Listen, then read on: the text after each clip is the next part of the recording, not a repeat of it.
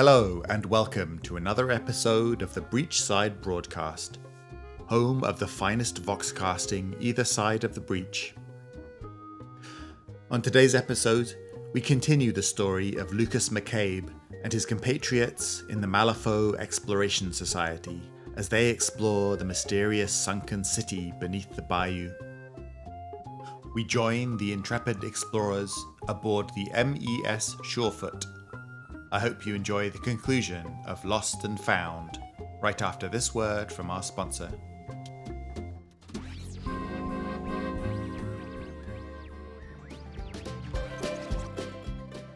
This episode of the Breachside Broadcast is brought to you once again by the Malifaux Exploration Society. We will stop at nothing to uncover Malifaux's lost secrets and unearth ancient Neverborn technology. To all the other wannabe treasure hunters out there, be warned. The next forgotten tomb you attempt to plunder will become your own.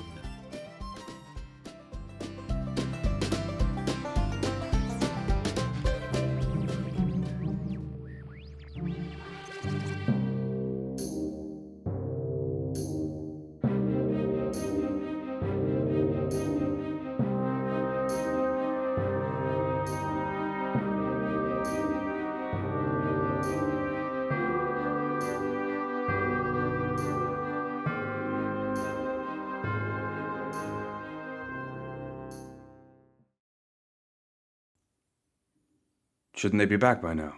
It's been almost an hour, Lucas snapped.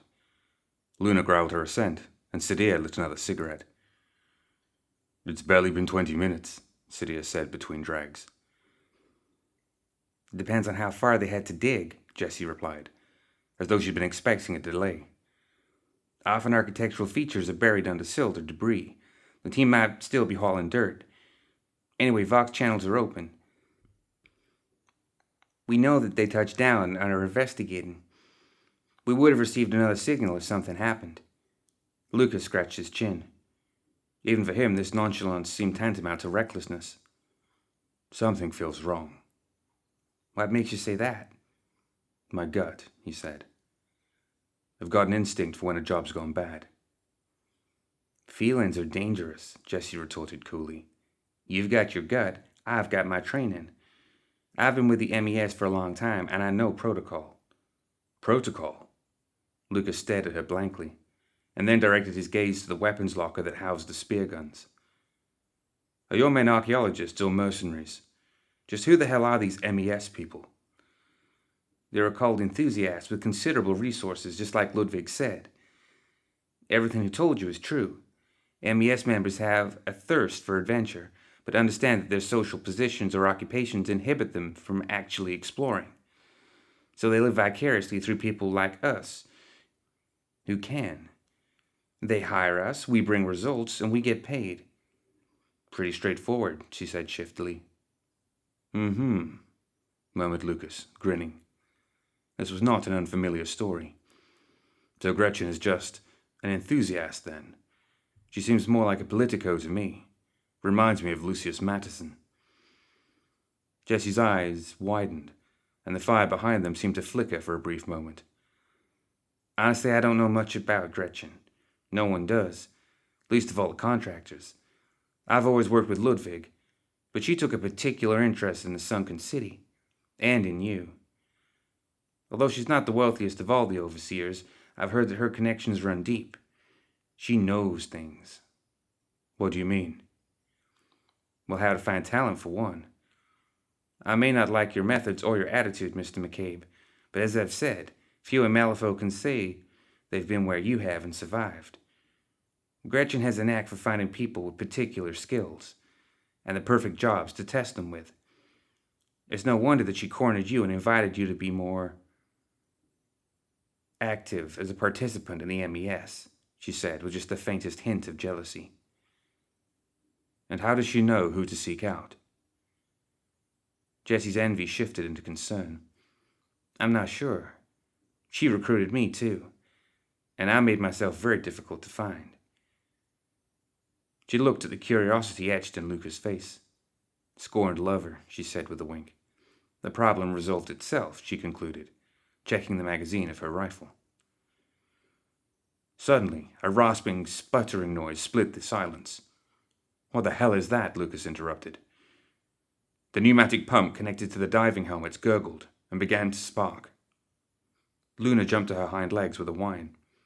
"It's just the filtration system," Jessie answered. "It sucks out the carbon dioxide from the diving helmets and replaces it with fresh oxygen." She cut herself off, a look of confusion on her face as she put her thumb against one of the wax tubes. "There's no resistance. Either they've taken off the suits or, Sadia's face contorted. "Or they're not breathing." Jessie sat up and shuffled around the shorefoot. Within a few minutes, she'd thrusted a diving suit and a spear gun into their arms. Lucas scratched the back of his head. "Remember the last time we wore these things?" he said to Sadia. "I'm never going anywhere near an ocean again. Don't remind me." The bayou was no prettier beneath the waves than it was above them. As he descended with Sadir and Jessie, Lucas could barely see a meter in front of him through the inky darkness.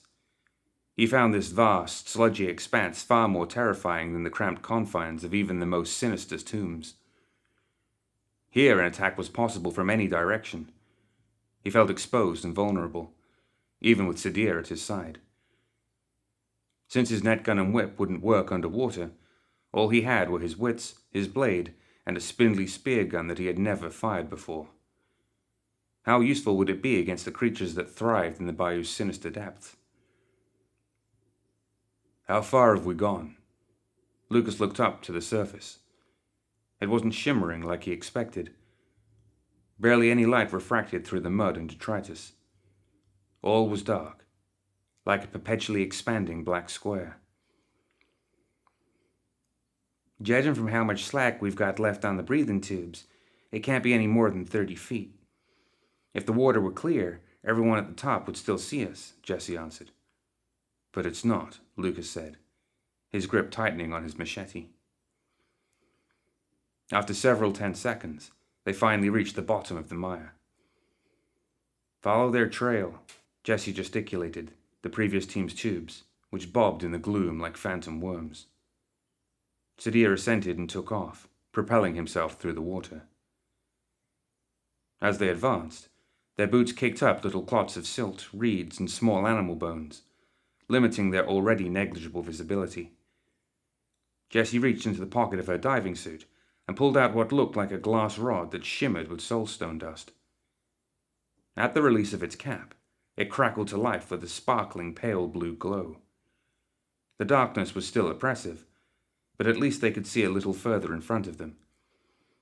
"Here," she offered, pulling out another and tossing it to Lucas, who caught it as it drifted lazily towards him. "Don't be reckless with that. These flares are expensive." The moment he pulled off its cap, he nearly dropped it in surprise. The light revealed the edge of a massive, weathered stone archway carved with intricate runes and covered in creeping underwater vines. Lucas realized that it was the mouth of a tunnel that led further beneath the depths. Jessie pushed a button on the ethervox attached to her helmet. "Captain, the team stumbled into some kind of cave. McCabe and I are pursuing. Stand by." The radio crackled again as the crew of the Surefoot confirmed. "Well?" she asked with as much bravado as she could muster. "Are you two just going to steer or follow?" She brushed past them, weapon and light drawn. Resigned to the worst, Lucas proceeded, his own weapon raised. They had barely taken a few steps before almost total darkness swallowed them. It was like they were descending into the belly of a great beast. "Do you see these carvings?" Jessie held her flare towards the cave walls. "The markings look old, maybe older than some of the runes our team found in the sewers beneath Malifaux City." The writing was spidery and sharp, displaying both exaggerated curves and sharp corners, like a blend between cuneiform and Sanskrit. "Look," said Lucas, pointing into the darkness. "We're actually ascending. I think those are steps." He raised his own light, revealing the contour of a staircase carved into the rock. Out in the distance, barely discernible, the light's strange refraction forced him to do a double take. That's an air pocket. Jessie, do you think... He didn't have to finish the thought. She made a beeline for the staircase as quickly as the water would allow, pulling on the previous team's air tube to propel herself forward. Lucas and Sadir followed, and soon both their heads split the surface.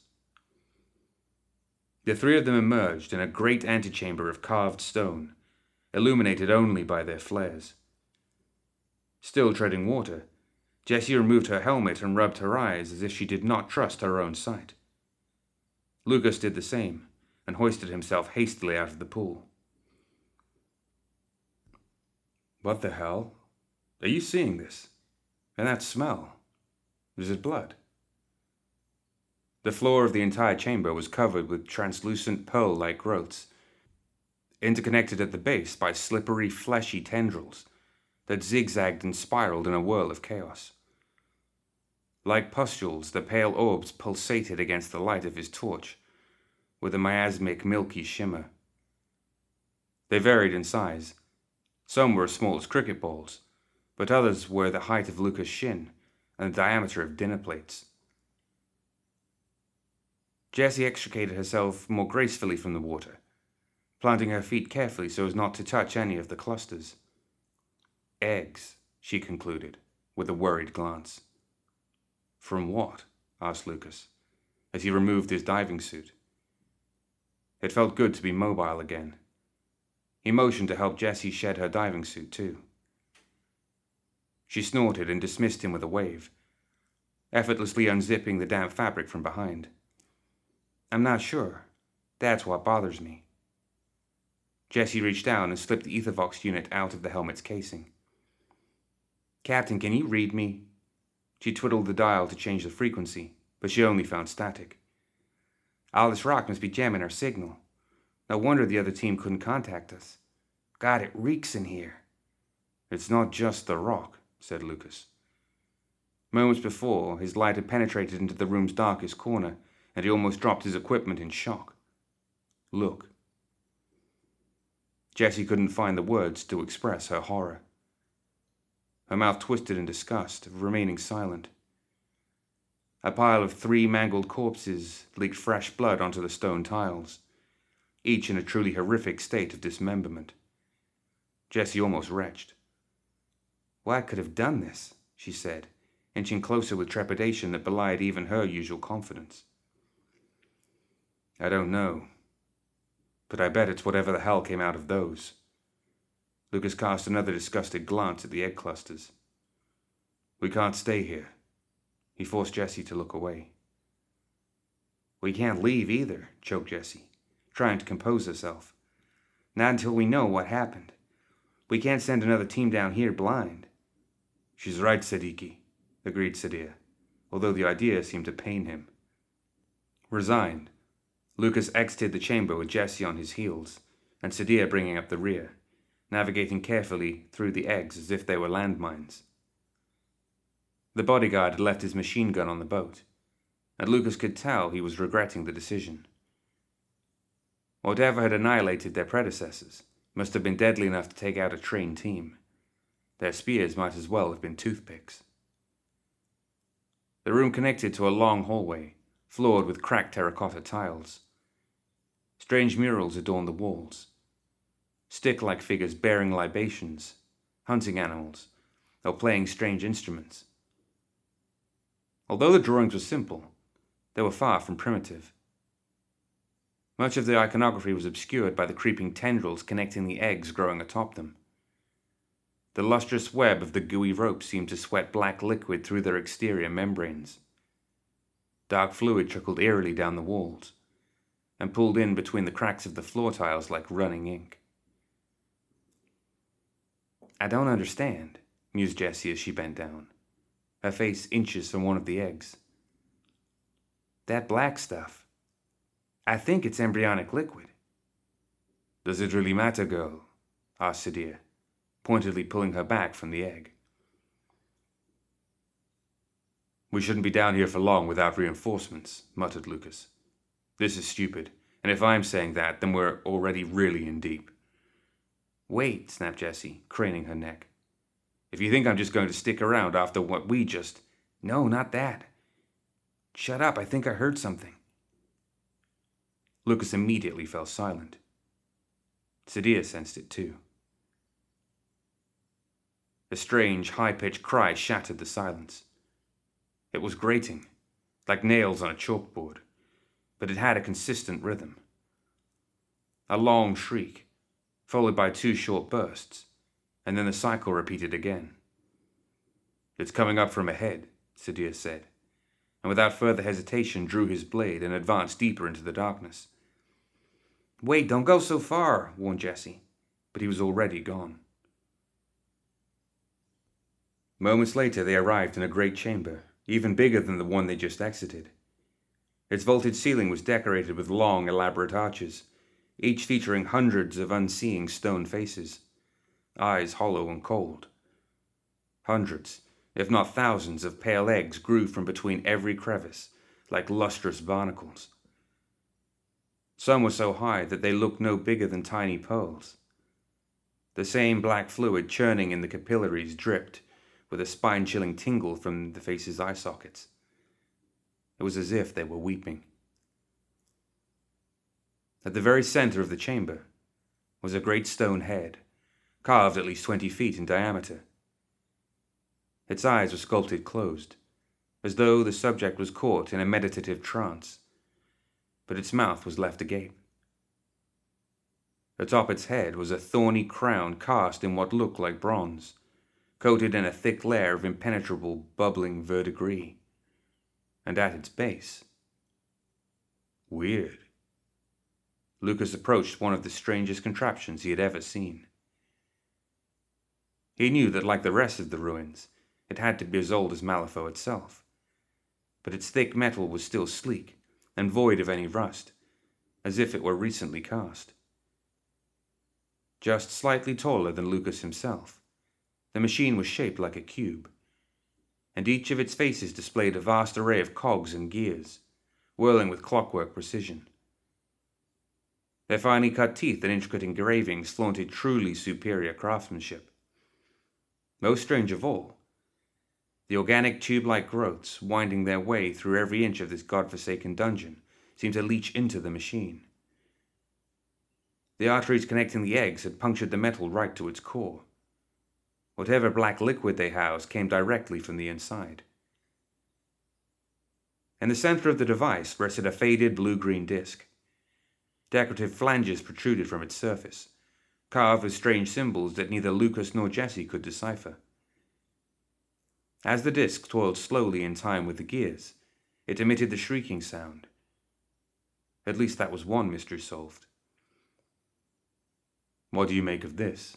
he asked Jessie, as he pressed his hand against the disc's smooth surface, feeling it caress the skin of his palm as it turned with little resistance. It was warm to the touch. "Honestly, I don't know. The symbols are the same as the carvings from the cave and the murals outside," she said, pointing her thumb back towards the entrance of the chamber. "It looks valuable, and the craftsmanship is exquisite.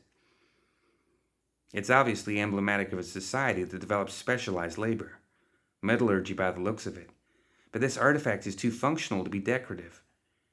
This whole device, it could be anything. A weapon, a tool, a key. So it's worthless, along with this junk," said Lucas, crestfallen. At the base of the machine were several pottery shards and coins, but little else of obvious value. He pocketed them anyway. "Don't be stupid," said Jessie angrily. "If Gretchen's intelligence is correct, that's ancient Neverborn tech, for lack of a better word. It's more valuable than anything, maybe even soulstone. I mean, think about the size of the room protecting it. It looks like some kind of royal court. The stone head in the middle, maybe it's a throne. Or what if we're in a vault?" "More like a prison," Lucas mumbled under his breath, staring at the disc inside. Jessie either didn't hear him or chose to ignore him. Her tone suddenly became excited. We should take part of the machine back. Maybe it might help explain what... Down. Lucas tackled Jessie to the ground as a pale blur whizzed right past where she'd been standing. It landed on all fours and straightened itself upright, flanked on either side by two similar hulks, which had also seamlessly emerged from the shadows. "Silurids!" shouted Jessie, throwing Lucas off her as she sprang to her feet. Somehow these beasts were nearly twice as big as any she'd ever encountered. More hauntingly, their slimy scales were albino white, and the glassy blood-red eyes flared like burning coals. "The eggs! They're Silurid eggs! Damn it, I knew I'd seen them before, but they're usually green and unconnected to each other. That goop must have mutated them." "Have you ever seen anything like that?" Lucas asked, as he turned the dial of his spear gun, whirring it to life. "No," said Jessie worriedly, her eyes on each of the beasts, waiting for them to strike. "Silurids aren't like other animals. There's only one recorded species, even though they sometimes have different skin colors and share taxonomic similarities with a few other bioorganisms at the genus level." Lucas rolled his eyes. "Jessie, I speak 6 languages. Science isn't one of them." He tossed the flare to the ground, shifted the spear gun to his offhand, pulled the whip out that was attached to his belt, and immediately started cracking it toward the pack. A fine mist of black blood danced through the air with each snap, and the creatures roared in fury, approaching nearer every second. The distance was closing fast. "Got a plan? Because I've only got one spear," cried Lucas, as more of the massive beasts joined the fray. "Get back! Get back!" Jessie shouted as she dropped her flare and sniped the middle Silurid cleanly through the throat. The beast was blasted backwards, but within seconds it managed to climb up to rejoin its companions in the attack, dark blood still gushing from its neck. The attack seemed to have little effect. Ichor trickled down from their wounds, the liquid dark and shiny against their pale bodies. Sadir fired a precise shot that nailed one of the creatures in the cartilage, right where its webbed left arm connected to its torso.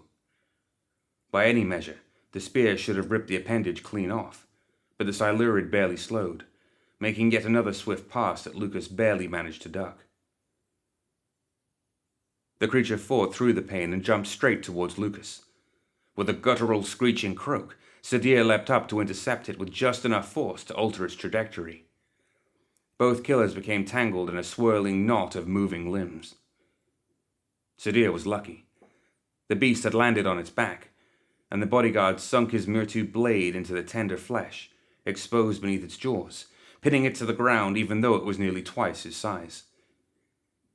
He then rammed his fist into the wound, and with a brutal crunch ripped the Silurid's lower jaw clean off. Immediately Sadir doubled back in pain, his hand blistered and raw. "Black blood! Don't touch it!" He held his wounded arm close as he retrieved his fallen blade with the other. Before Jessie was able to reload a spear, another Silurid threw itself towards Sadir. She lost count of their attackers. There were simply too many, and the 3 explorers were too poorly equipped. "No!" Lucas shouted as he shot a spear into the Silurid's side. When it didn't seem to deter its attack, he dropped his spear gun, drew his machete, and made a beeline towards Sadir. "Damn it," Jessie hissed. She tossed aside her spear gun and drew her own blade. After puncturing one of the beasts through the ribcage, she kicked it off her blade with just enough strength and fury to trip up the companion behind it. She blocked another blow by severing her attacker's arm at the elbow, careful to avoid the ensuing jet of black blood. Bobbing and weaving, she bought Lucas and Sadir enough time to fight their way up off the ground. Suddenly, a blood-curdling cry erupted throughout the chamber, echoing with unholy fury. For the second time since they had arrived in this godforsaken place, Jessie's eyes widened in horror as the largest Silurid spawn mother she had ever seen let out a fearsome roar. It had emerged from the mouth of the sculpted head, leaping into the fray and causing its smaller kin to scatter.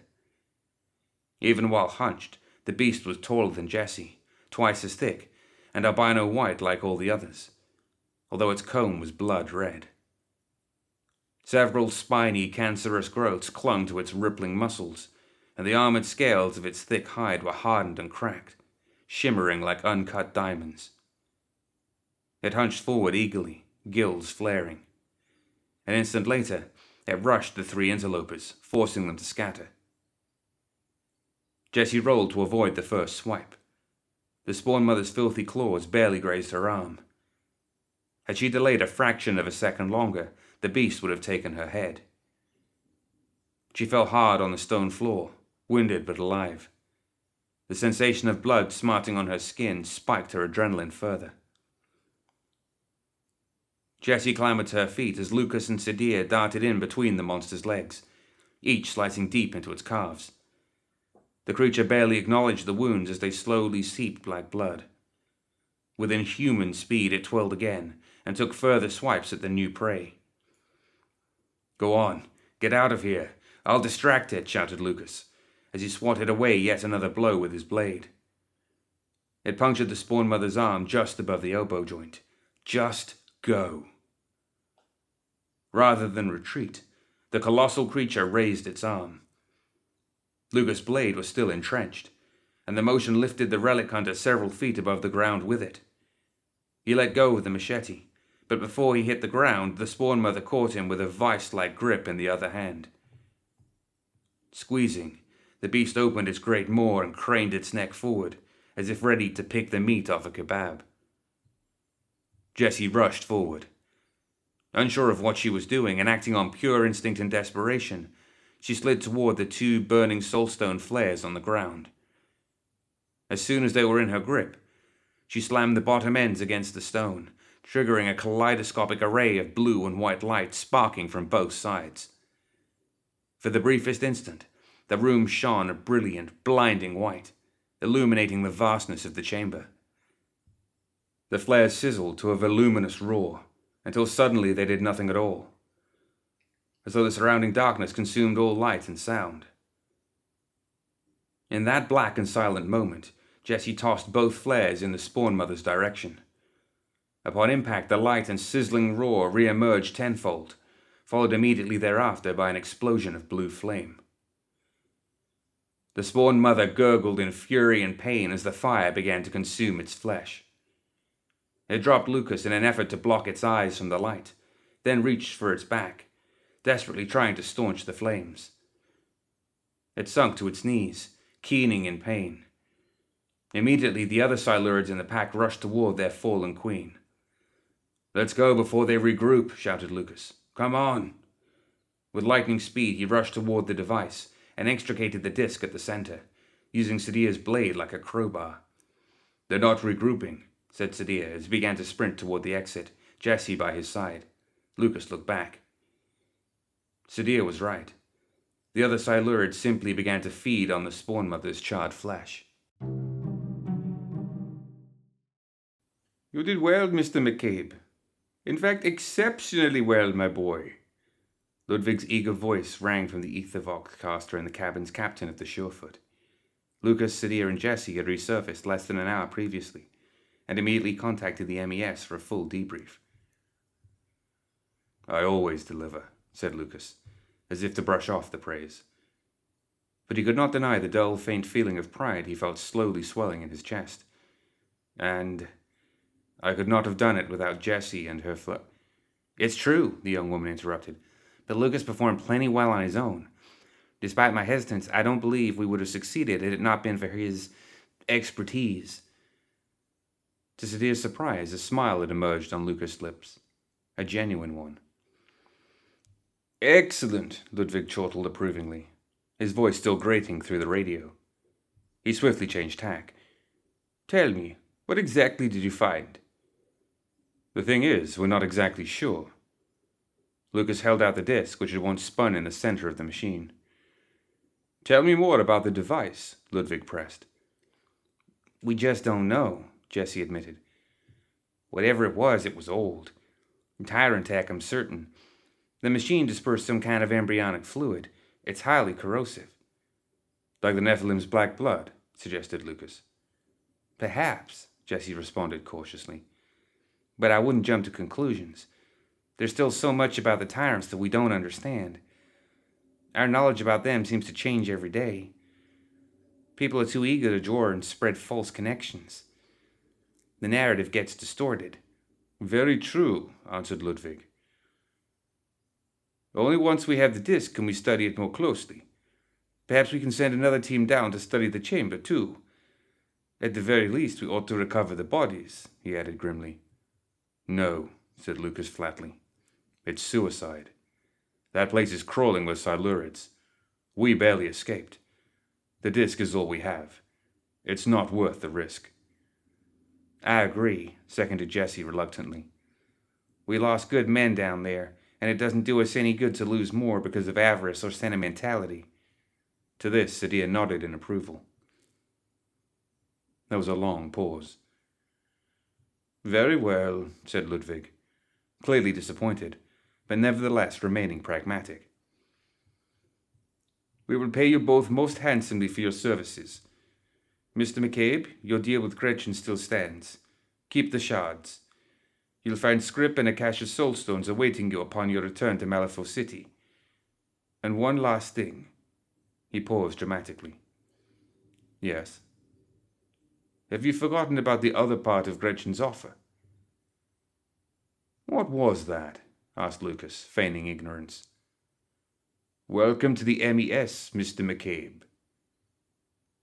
The Ethervox grew silent with a final crackle. He tried to remain stoic, but even he couldn't suppress his excitement as he turned to Jesse. Guess we get to work together again. He held out his hand. I suppose so, said Jesse, shaking it with a firm grip. So, about those flares, Lucas said as he continued to hold her hand. Soulstones, huh? Soulstone dust, and not for sale. She let go of his grip, then walked out of the cabin with a wink and an exaggerated swagger that accentuated the curve of her hips. You're going soft, Siddiqui, warned Sadia, checking that Jesse was out of earshot. No, retorted Lucas with a grin. He lifted Sadia's injured hand and began to rebandage the wound. Suddenly the relic hunter gripped it tight. Sadia winced. An instant later he slacked his grip and gave Sadia a quick pinch. I'm just trying something different. That's all. Sadia grunted, clapped Lucas on the back, and returned to sharpening his blades as the Surefoot charted a new course for Malifaux City.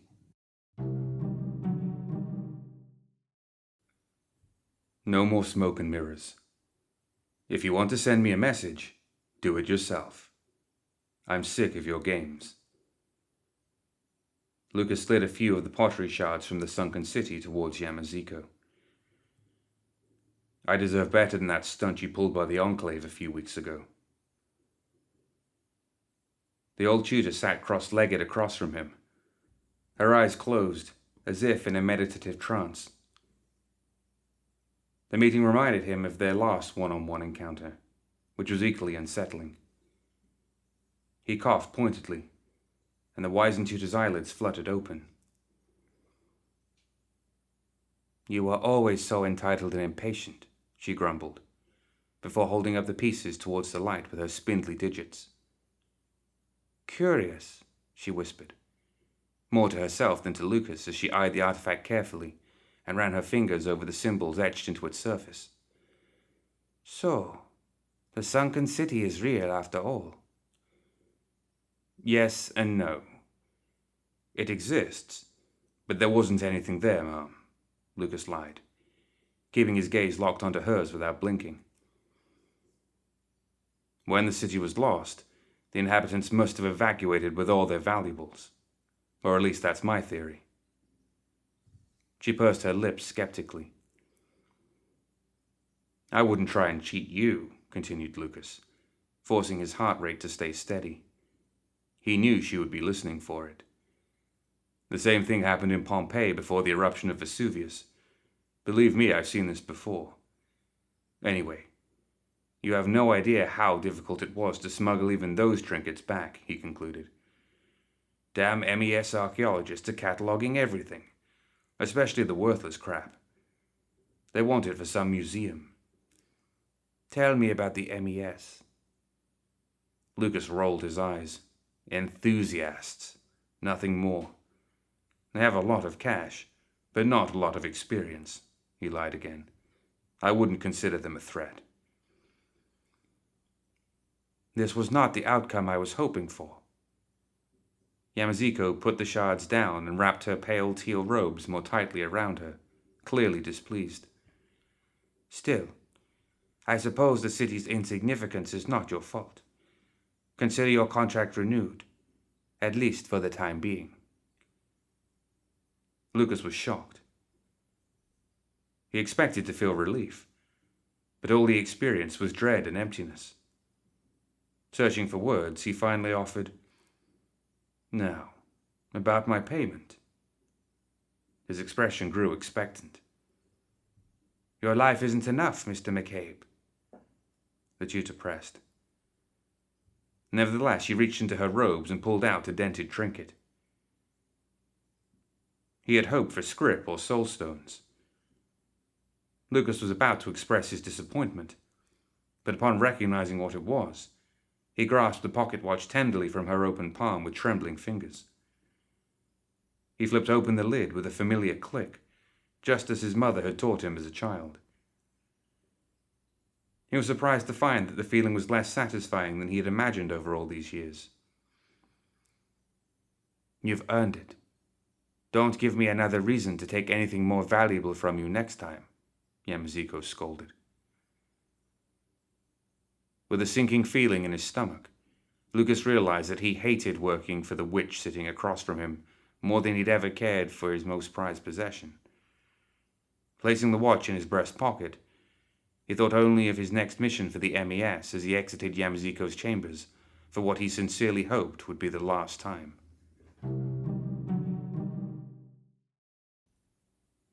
Alone with the dying embers of her smoldering hearth, Gretchen clutched the disc Lucas had taken from the sunken city between eager, spindly fingers. The elderly woman rotated it close to the firelight, admiring the intricate runes carved along the surface. She mouthed their syllables as each symbol met her gaze. Ra, Kora, Atla, Rolon, Tka. The artifact began to glow. Menet, Ama, Quata. It was so beautiful. Oh, how she had longed for this day. Once more unchained, Gretchen thought to herself, as she stopped the incantation, and the disc became inanimate once again. And there wasn't a damn thing anyone could do to stop it now. She winced as she cut her finger on one of the disc's sharper flanges. The blood that flowed from her veins was black as night.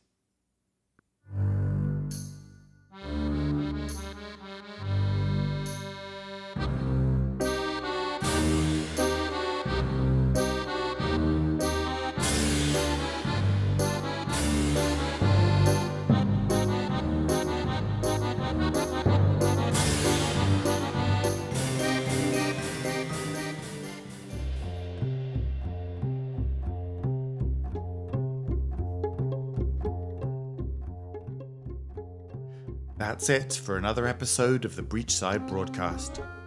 Join us next time for more Tales of Malifaux.